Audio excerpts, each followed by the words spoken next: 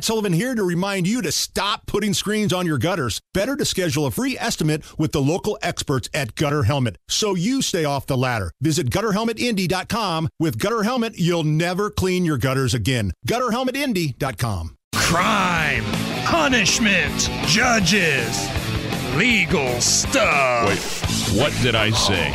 You go back a couple of weeks when prosecutors took the death penalty off the table for the accused killer of IMPD officer Breanne Leath. What did I say, Hammer?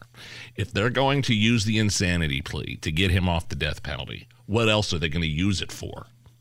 And today is day 6 of this murder trial, and I just hope the jury isn't dumb enough to fall for the excuses that that the defense has called to the witness stand in terms of doctors, schizophrenia.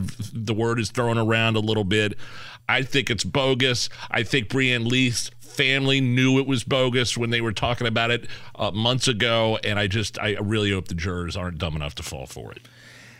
I hope you're right, but the defense team is going all out to bring in these experts on the human brain from these Ivy League schools, and it really comes down to the jury. So, again, today is day 6 of this murder trial. Now, Breanne Leath, for those who don't remember, was an IMPD officer. She was responding to a call in April of 2020. And she goes to the residence, she knocks on the door, announces police, and that's when shots came through the door. For me, it all comes down to this. Did Elias Dorsey know the difference between right and wrong? That's it. We can go down a rabbit hole of, well, there may be a chance that he thought this or that, but it comes down to right or wrong. If you think Elias Dorsey did not know the difference between right and wrong, then I don't know what to tell you. I think he knew exactly what he wanted to do. He heard police and he fired shots through the door.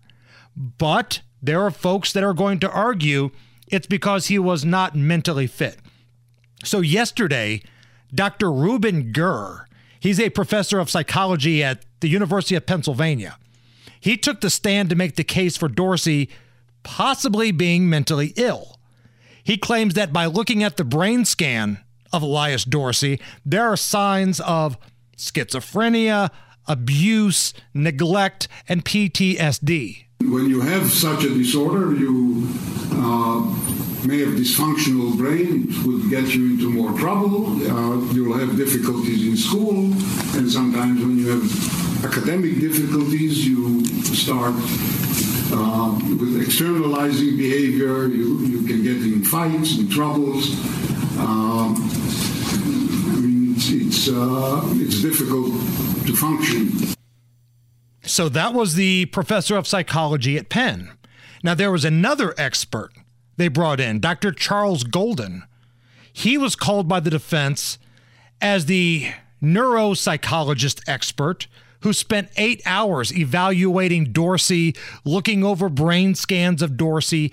He testified that the brain damage identified played a role in the death of Officer Leath. Without frontal lobes, he is unable to appreciate that what he's doing is abnormal. He's unable to recognize that maybe I'm overreacting. Was he able to recognize that unloading a gun through a door and a police officer on the other side that identified themselves was wrong? That's the way he's saying here? I don't buy any of this crap for a second. This is the part that upsets me more than anything else. Like, if you're not angry enough already at the way this whole thing is playing out here, listen to this. That same doctor that we heard from earlier, Dr. Charles Golden, also testified that the isolation that Dorsey experienced during the lockdown of COVID and breaking up with his girlfriend around the same time possibly pushed him over a cliff into brief psychosis. And then COVID hit, and that, I think, like I said, was the final straw. Somebody who was fragile and on the verge of falling over the edge of the cliff. Well, I'm sorry you were sad and lonely, but you don't get to unload rounds through a door. Like, this ticks me off. I'm trying to watch my language here. This really ticks me off because I can see some idiotic jury member going along with this. Now, I am not a brain expert, Nige. I am not a don't say. psychologist, but I know bull crap when I hear it. He knew the difference between right and wrong. And so did the Leaf family. They know bull crap when they heard it, too. I'd love to play that clip. I think it was Brian Lee's sister that said, this guy, it's a joke. It's not. He was not insane. He totally knew what he was doing. And to use COVID as an excuse... COVID and depression. We were all a little off, I feel like, those first couple weeks of COVID. But did you fire any gunshots through doors, Nige? No. Of course not, because you know the difference between right and wrong.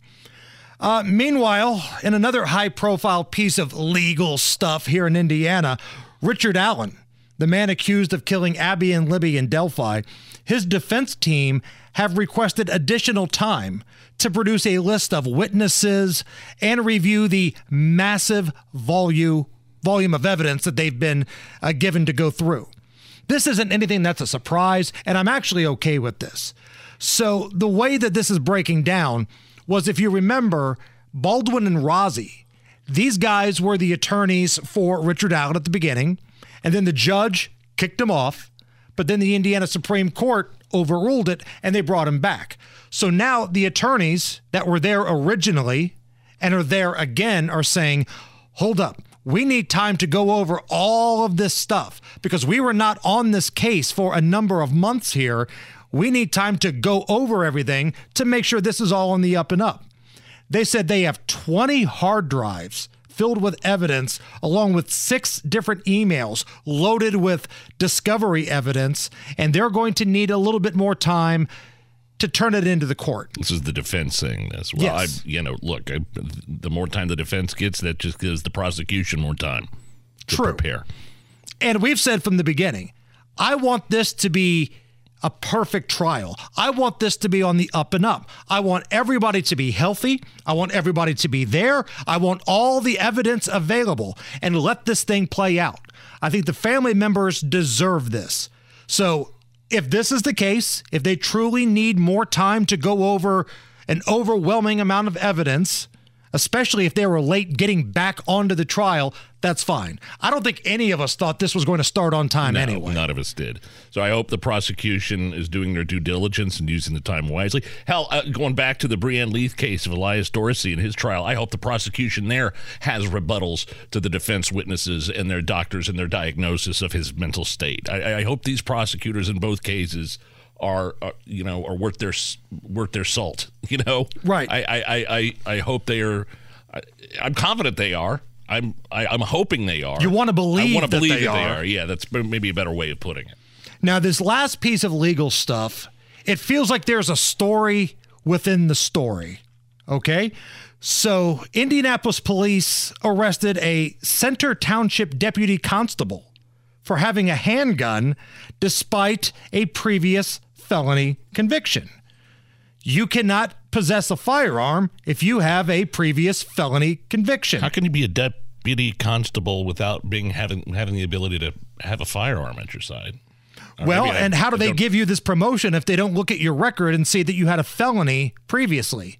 All of those are fair questions, but there's more to this story. A police report obtained by our news gathering partners at Wish TV News 8 shows that the IMPD officers arrested 41-year-old Telly Savagas Siggers for possession of a firearm by a serious violent felon around 8 p.m. this past Monday. The name Telly Savalas. The first name is Telly Savalas? His first name is Telly Savalas, and his last name is Siggers. Telly Savalas, who loves you, baby? Is that Kojak? That's Kojak. But Kojak's first name, Telly, that was his nickname. Savalas was his last name. Right. And this guy's whole first name is Telly Savalas. Hello, meet my son, Tom Selleck-Laskowski. Maybe you've met my child, John Stamos Hammer. He's right here.